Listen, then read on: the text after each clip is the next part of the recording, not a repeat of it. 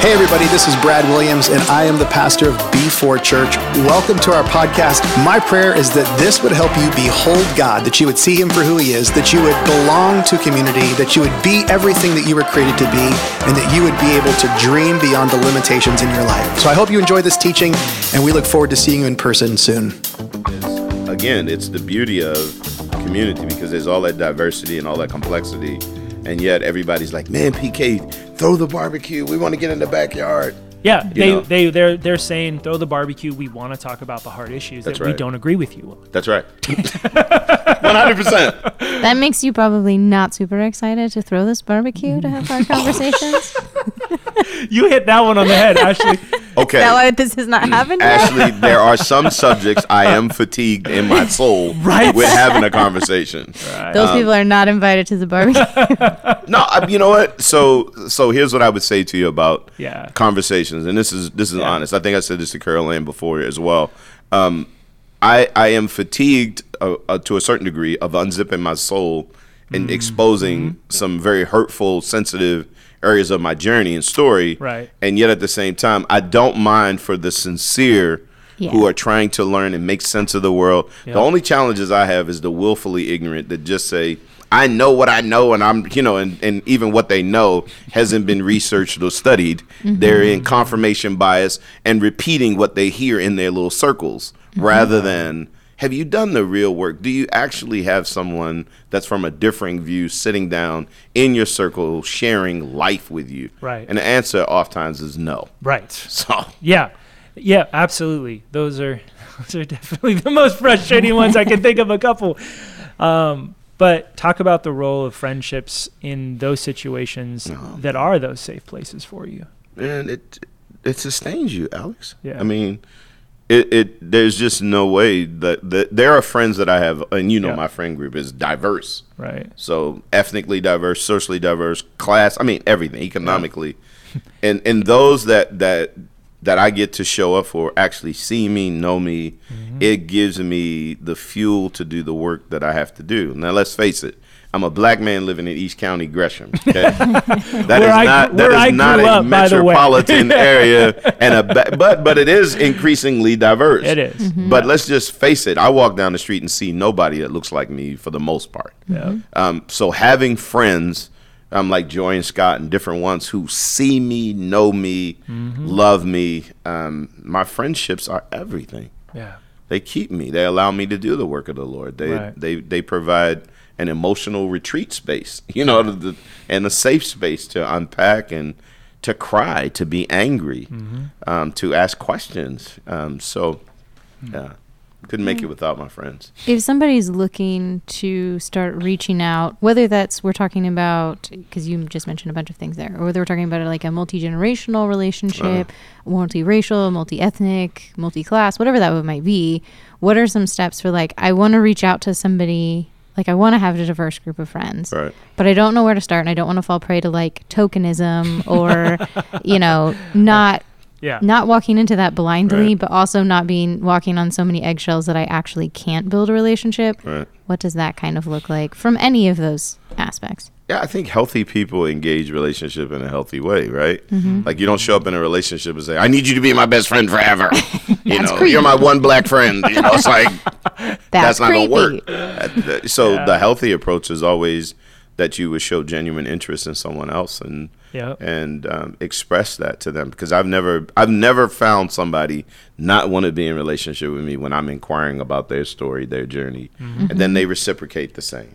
So I mean, I don't know when the church became so relationally dysfunctional that we don't even know how to establish friendships. Like, hi, my name is, What? I mean, we're teaching Alara at 4 years old in Christian school how to be a good friend and show empathy and concern for others. So I just think we just have to recorrect back to some of those most basic lessons that we taught all of our children, to be respectful and love and share and be kind. And so for me, kindness is the open door. And it seems to surprise people when you're just kind in a nice, Sadly, it is surprising in our world. It is a novelty right now, right? So expressing concern for someone else, expressing genuine love and interest in them. Not in the box that they check. Not in the box that they check. Whether it's age, race, or whatever else. I don't have any boxes for them to check. I'm just looking for genuine people. So whether they can, and for me, like, again, my house is full of people all the time on the east side, and it is a diverse mix of people from every different walk of life and perspective on things, and having an opportunity to just do life together. So kind of building off of that, just thinking about, like, we're Christians, so we've talked about the importance of Christian community and having that, but that you can go too far on that side where you end up kind of what you were saying in like an echo chamber or like a Christian bubble. So how do we kind of balance that, having Christian community but also still having relational space for people who are outside of our bubble or who are out in the world? What does that tension look like, especially for people who are like, I only have enough time for so many friends? I think I might be different than most people. Keith has an unlimited capacity. I do. Maybe not the right person to ask this question to. And it's funny you said that, though, because somebody said something to me about my capacity to love versus the average person. Like, somebody said to me, like, you have like this huge capacity to love, and other people have smaller capacities, and for you, their attempts at loving you won't even feel like love compared to what you are able to give. And so that's been a journey for mine. That's funny you mentioned that. We talk about that and how that shows up and hurt in my heart sometimes. But the truth be told, Ashley, I don't have bubbles of, okay, here are my Christian friends, here are my unsaved friends. I love routinely bringing my gym folks, my barbershop people who drop the F-bomb on a regular basis in with my Christian folks just to mess their hair up. Because some of them haven't had intersection points with people far from God and need to, quite frankly.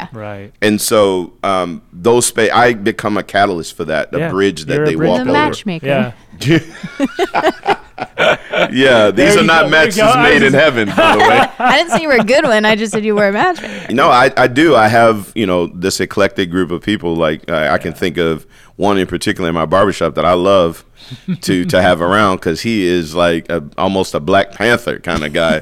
And then to bring him around, he's like, man, you got white people in the house. I'm like, yeah, they're human beings too. Like, but to see him, how they treat me, my friends, it does something. He's like, wow, man, so I try to keep it. I try to keep those groups together, as integrated as possible. Not to say that there are some sacred spaces where my brothers and sisters in Christ, where we get together as well, and we don't have to translate. Because you wouldn't want to make your barbershop friend uncomfortable by bringing him to a 3-hour-long prayer meeting. That's not where he's at. But if you're having a barbecue, that's where you can kind of integrate those two. So I just think time and place, right? So every single group or gathering doesn't check all of the boxes. And so for me, but I think what I've learned as a pastor is I have to be much more intentional about getting into spaces with people far from God. And I think the longer you stay in Christ, the more you have to be intentional there, because all of a sudden your world is only Christian, who people are echoing all the same things that you're saying. Then we get out of step, we don't even know how to talk. to people far from God. And it's like we're using Christian East language and all these other things. So we're ineffective missionally at that point. Absolutely. All right, so I am the only female sitting in this room with you two boys. Don't say. Talking about all your boy chats. So what does that look like? I have seen how cross-gender relationships have worked in my life, but I'm still on the fairly younger side. I'm curious what you have seen in your greater experience as a pastor of the importance of cross-gender relationships and also some of the difficulties and the beautiful things that come out of those. Oh man, you just said a mouthful. Well, right out of the gate, I'm good at that. My wife did not get developed as a leader because our pastor coming up was hands off with women. So I got all of the mentorship, all of the conversation. And it's astounding to me that she is the leader that she is now, but she's coming into it. But she didn't get poured into because of that old Billy Graham sort of approach. Women and men don't travel together. You don't meet with them. You don't drink with them. And quite frankly, Fabi here on staff sent me on a journey because she was coming from Latin America, and she noticed here on staff that I was having coffee and drinking and, going out to eat with men on staff, but not with her. And she and several other ladies in my life had noticed that I put pictures on Instagram of me having devotions with other guys. And then here recently, a lady on staff said to me, I noticed that you travel with some of the men on staff, that you've taken them to baseball games, and when you go preach, they go. And she says, I feel like, she says, I know that there's things that we need to think through. And there's logistics involved. Logistics involved for sure. But she says, I feel like I'm at a disadvantage. Yeah. I feel like they're getting something with you that I'm not getting, and I want, quite frankly. Yeah. And I understand the sensitivities around that. And so what we've done what I'm doing now is budgeting so that I can take 2 people with me when I travel, and accommodate them on the road. So sometimes 2 ladies will go with me from my staff, or we'll put a man and a woman in a different, obviously on the same trip, but just in different rooms. But we've got to accommodate that, because it is, at this point, it is ruining the opportunity for ladies to develop. So think about it. In every church, if a woman's on staff and she's raising a child, we don't make accommodations for her to come back to work with her child. So we're literally losing a decade of effectiveness of a sharp woman of God, and now she's at home with a baby because we can't figure out how to help her to create a space at work where she can build the kingdom and build her family and not have to rob either or. So those are questions, honestly, that I'm wrestling with right now, because I want to sponsor, advocate, and give opportunity to. And furthermore, in our denomination, we have a theology that opens the doorway for this, but a praxis that doesn't. So, like, I think we're at 2% nationally, if that. I only think it's 2% of lead pastors as women. So our congregations aren't taught, our people aren't taught. So then when transitions come up, women, the church councils in the church, they haven't even had a woman preach. Yeah. Right. So now all of a sudden, it's too far of a leap to have one as a senior leader. So we've got a lot of work to do that. And personally, I live in a glass house, so I'm trying to fix it for our ladies. And my wife is like, yeah, you better fix it, brother. So like, so Coco, she's taken steps herself to be a mentor and a coach, but she says, we need you. We need your voice. So we're integrating all of those kind of spaces. And at the same time, like for me, quite frankly, if I'm being candid, I need black spaces sometimes where I'm not translating and pre-qualifying things. People get it, right? And same thing with you as a woman. There are times that you need to be around other ladies to talk about sensitive things that only that affinity group would understand, right? Yep. And so it's a both and. We've got to have both and. We've lived in the separate affinity and allowed that segregation to exist, and I'm going to do my best to abolish it, at least in our space. Yeah, and I think that break also exists, at least in church world, especially multi-generationally. Yeah. So we were talking before we started recording about churches that have like a traditional service, and then they have like the contemporary service. And even just thinking about the relationships that I have outside of being on staff here and getting to work with people of all different ages and that kind of a thing, that doesn't happen a whole lot. So and you are a person that actually is pretty good at reaching out to people who are younger than you, hence you being friends with Alex. So what does it look like for people to kind of pursue that relationship with people who are either older or younger than them? Why is that important, and how can we kind of do that? I mean, when you talk about the church, like gender bias, you talking about ageism. Is it any wonder Jesus can get anything done with us? Look at all of our issues. Yeah, that's true. We got a lot of so Jesus help us, right? So with the generations, it goes back to, I think you solve it in one area, you solve it in all of them. If we're more curious than we are convinced about one another, every issue in life, if we're more curious than we are convinced, then we can have conversations, we can engage. Like, I'm a firm believer, as is Alex, that the diversity of age, ethnicity, and gender is one of the beauties of the body of Christ, right? Of humanity. And to have that in our lives is to enrich us. And so but at the same time, I think our church has the same problem that a lot do. Generationally, there's this split. Like somebody asked me the other day, it's like, why do we need that smoke and the lights and stuff, And I thought for a long while before I answered. And I said, I know you don't need that. But it's bait. It's like when you go fishing. It's bait. It creates a certain environment. Trying to catch a different kind of fish. A different kind of fish. And I need you in the boat because I recognize, as Randy said very famously, Abraham is paying for Isaac and Jacob. So we recognize if we're going to reach that other generation, we need some mom and dads who are much more stable and settled and, quite frankly, economically settled, so that they can help us with the expense of reaching the next generation, right? Yeah. Without having, like for me, here's for instance. Whenever Alara, my grandbaby, Lala, whenever she's at our house, the noise level goes up. Just so you know. The clutter increases on the floor. You mean you don't throw your toys everywhere, you know what I mean? And I'm not a fan of Frozen again and again, and Moana Just again. let it go, man. I know all of the songs. I know all of that, right? But I would never not want Lala to be in our house. That's right. Right. And so for me as a grandparent, I'm willing to sacrifice whatever I can, and I want to enrich. I want to equip, resource her with everything possible, right? So what if the generations in our church did that and just said, it's not about us anymore. We want a legacy left here in these young people. And what that would say, because Alex, you and I have talked about this extensively, I think the misnomer is that the next generation that's emerging doesn't want relationship and be involved with the mothers and fathers in the faith. And that is a fallacy. Right. Yeah. That is wrong. And the devil is creating schism there. Yep.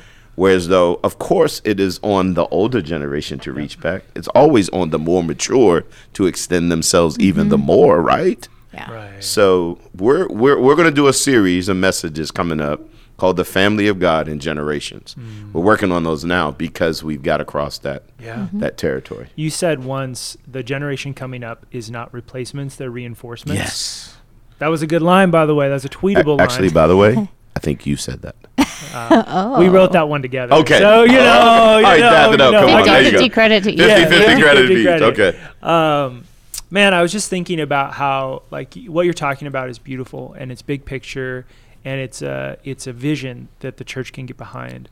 But from a practical standpoint, it's simple. That's all of this stuff is actually much more simple than we want to make it. For you and me, like, we came from very different worlds. Oh yeah. Like, oh yeah. Like very different worlds. You're living in the world I grew up in. 100%. 100%. It's like I landed on the moon. Exactly. It's a whole different from East Baltimore to Gresham, Oregon. Right. That's a weird transition. Yeah. Yes. We on paper shouldn't be close. On paper, right? But the gap was closed. Like, I didn't really know you very well before you started coming here. I know exactly where you're going with this. You're going to make me emotional, but go ahead. The gap was closed in a very simple way. We had breakfast together. Egg sandwiches. Yeah. That's right. But yeah, man, it was simple. And we didn't have an agenda. Sometimes we talked about stuff at work. That's right. More often than not, though, we just bared our souls to one another. And year after year, we had egg sandwiches together. Now, I remember I was asked to introduce you at a conference one time. And I had no idea how to tell people what my friendship with you was. Like, I'm like looking for language like father in the faith, kind of like an uncle and a brother and a best friend wrapped into, I don't know. I have no idea what words to even use because our relationship is weird. Like, you know what I mean? Yeah. And it doesn't have a box. It doesn't have a box. I can't find it. So I bumbled through whatever I was going to say. But after it, there was a young kid that came up to you. That's right. And he said, I have no one in my life that I could say what he said about you. And that wrecked me when I heard him say that, because he's my age and I've never seen him again. I don't even know what his name is, right? But I'll never forget his face and I'll never forget what he said. So talk about, I think it's simple, but just talk about that a little bit. Like, what goes into the simplicity of breaking down the divides, whether it's ethnically, racially, culturally, gender, you know, like, it's an egg sandwich, right? You know, just tell everyone to go eat egg sandwiches. Yeah, I mean, you know, Russell Joyce planted a church in Brooklyn, Hope Brooklyn. Shout out to Hope Brooklyn. Shout out to Russell and Anna. He started a church on the premise of having a table to where you can sit at the table and have a meal together. And at that table, which quite frankly, when he and I started talking about that concept, Coco and I have annually taken our children on vacations abroad. Like, well, once a year we'll go somewhere. And notoriously forever, we sat down at dinner, all of us together, and we've looked around and not seen anybody that looks like us on vacation like that, right? Not very many black families doing that. But I remember this one time seeing this table with this kid. They were kids. There had to be 3 generations. Right, the grandpa was there, the dad, and the kids. Kids were climbing all over the table, food everywhere. I mean, the whole thing, it was a mess, but it was a beautiful mess, right? So to me, if we could establish tables for us once again, and I've got some Arabic-speaking people in East County, and so meeting with them in their homes over dinner is a big honor, much more of a Near Eastern experience than what we would ever experience here in the West, right? So, but being at the table to me, generationally, gender-wise, all these issues, again, we come back to all the social, all of this stuff comes back to the intentionality of looking across the table, maybe sharing a meal together, sharing an egg sandwich, coffee, whatever it is, so that what we found at that table is, though I'm older, wiser, better looking, better everything. Pretty much. Better beard. Except for... What we found is that we are asking the same questions. We have some of the same struggles. We are one another. And I think that's the beauty of coming to the table, is that you find out, there are differences for sure. Baltimore juxtaposed to Gresham, Oregon. Your dad was a businessman, my dad was a soldier. You know, it's 2 different journeys and experience. And yet, with all of the differences, those things that we discovered while having those sandwiches where we're more alike than we are separate, right? So that's, I think, the missing piece, Ashley, is that we don't have a table where we can come together and just be. And then I get to discover, wow, even as a female, like what I found about the gender issue is that it is very similar to my experience as an African-American feeling locked out. And you're locked out because of your gender, right? Same feelings, emotions. It shows up differently. But when we sit at the table together, we start having the sharing of those stories. And we find out we have the same pain points. That's right. You know, so, and those, I think those moments bond us across generations, across gender. And it just, that's the beauty of the table. Yeah, man. Not to mention we come to the table of communion, and that brings all of us together in Christ, supposed to.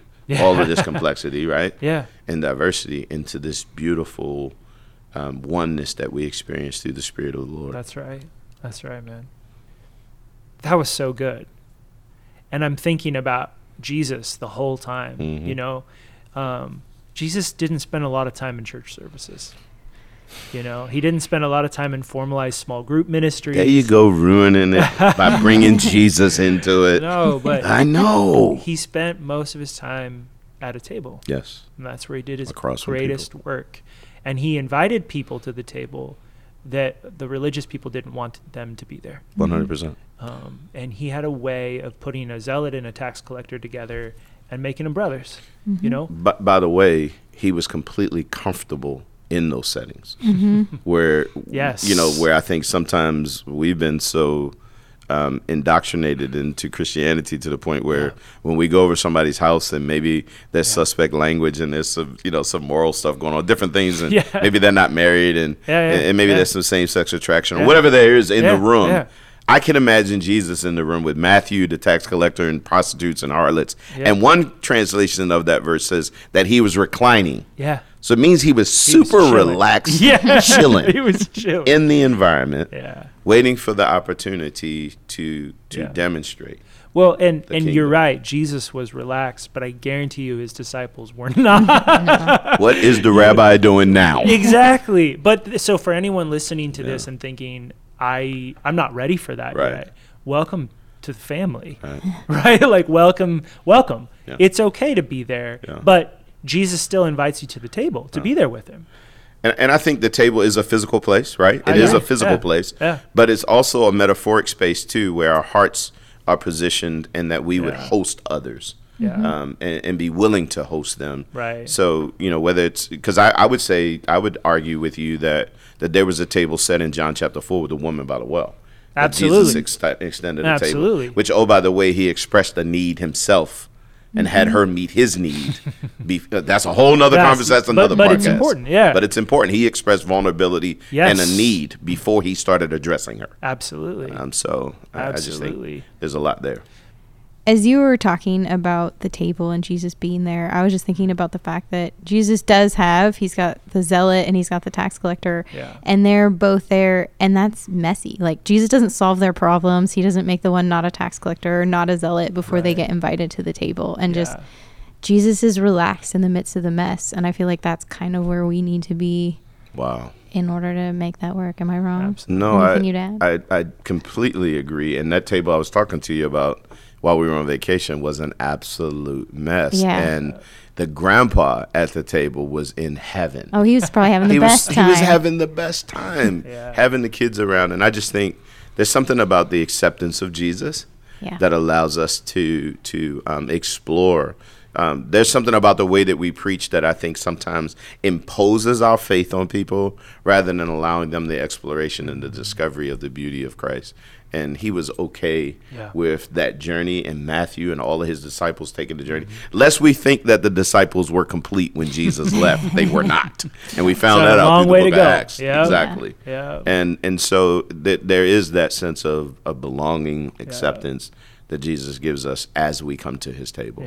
Maybe we can offer that to one another. That's so good, dude. You had so many great things to offer today. Seriously, we hit so many topics across the board, but all essential to what does it look like to have healthy relationships, human-to-human connection in your life. 100%. Thank you for being one of the best friends in my life. I can count on one hand how many people I talk to every day, and that it includes my wife and my kids, and then it's like you. So that actually is more than one hand because there's your wife and kids. You're done with one of your hands. Multiplying they're like over half. there. They're like half. They're like a half finger. You took the creation mandate literally. Literally, I know, but you get what I'm trying to say. Yeah, for sure. Thank you for being present. Thanks for showing up in my life, and thanks for showing up to this podcast too. Yeah, thanks for coming to our table. Yep, thanks for showing up to this table. It was a blessing. Again, the way that I feel about this house, the way I feel about this community of faith will not change, and anything that I can ever do to prosper it, further it, all you have to do is ask. We love you, man. Love you. Have to have you back. Awesome. Thanks, Keith, for coming back over here, coming home. Anytime. It is going to be that. It's always when I come back, it's coming home. Yeah. And we don't actually really consider that you've left. You're just hugging the city from the other side. That's awesome. I love the way you said that. That's good. We like that. That's good. So as our friend and partner over there on the east side, how can we at B4 be supporting and praying for you and the community over at East Hill? Yeah. So we're all emerging. I don't think we've emerged yet. We're all emerging from last year's effects. Like coming out of our little prairie dog holes. Yes. I think what we're finding is we're having to rebuild our church, rebuild volunteers, all of it has to be rebuilt. I don't know if you guys experienced some 100%. of that. Yep. So just the wisdom, the patience in that building process. So I think, and also the courage to not rebuild what once was. Mm-hmm. The courage to rebuild the same thing. Yeah, the courage to explore, to innovate, to find some new forms and methods of discipleship, of ministry. I am not interested in the usual menu of ministry going forward. I feel like COVID revealed to me that they did not work. They were not sufficient enough to retain whatever was supposed to be imparted to our people, did not stick. And so we've got to find some other way. So just pray for creativity, discernment, and the wisdom to build wisely. So that would help. You got it, man. Perfect. Thanks, guys. Well, thanks for being here. Love you, bro. My pleasure. So happy to have you. B4, love you. Thank you for listening today, those of you who are out there. We are so glad you decided to join us for this conversation with PK. If after this you're kind of thinking, what is a next step for me if I'm wanting to get plugged into community at B4, you can actually go to b4church.org/groups, and we have a list of open groups there. Some are more just interest or activity based. Others are like sermon discussion or Bible study based. If you're trying to get plugged in, if you're emerging, that might be a great place to go just to get connected to some people. As usual, we would love it if you would subscribe to our podcast. You can do so on iTunes, Spotify, or YouTube. That ensures that you do not miss an episode, and we hope we will see you next week. Well, hey, everybody, thanks for joining us. Be sure to visit b4church.org for more information. If you've enjoyed this podcast, you can subscribe, you can share it with your friends, you can even take a screenshot and share it on social media if you like. Tag us at B4 Church. Thanks for listening, and we'll see you soon.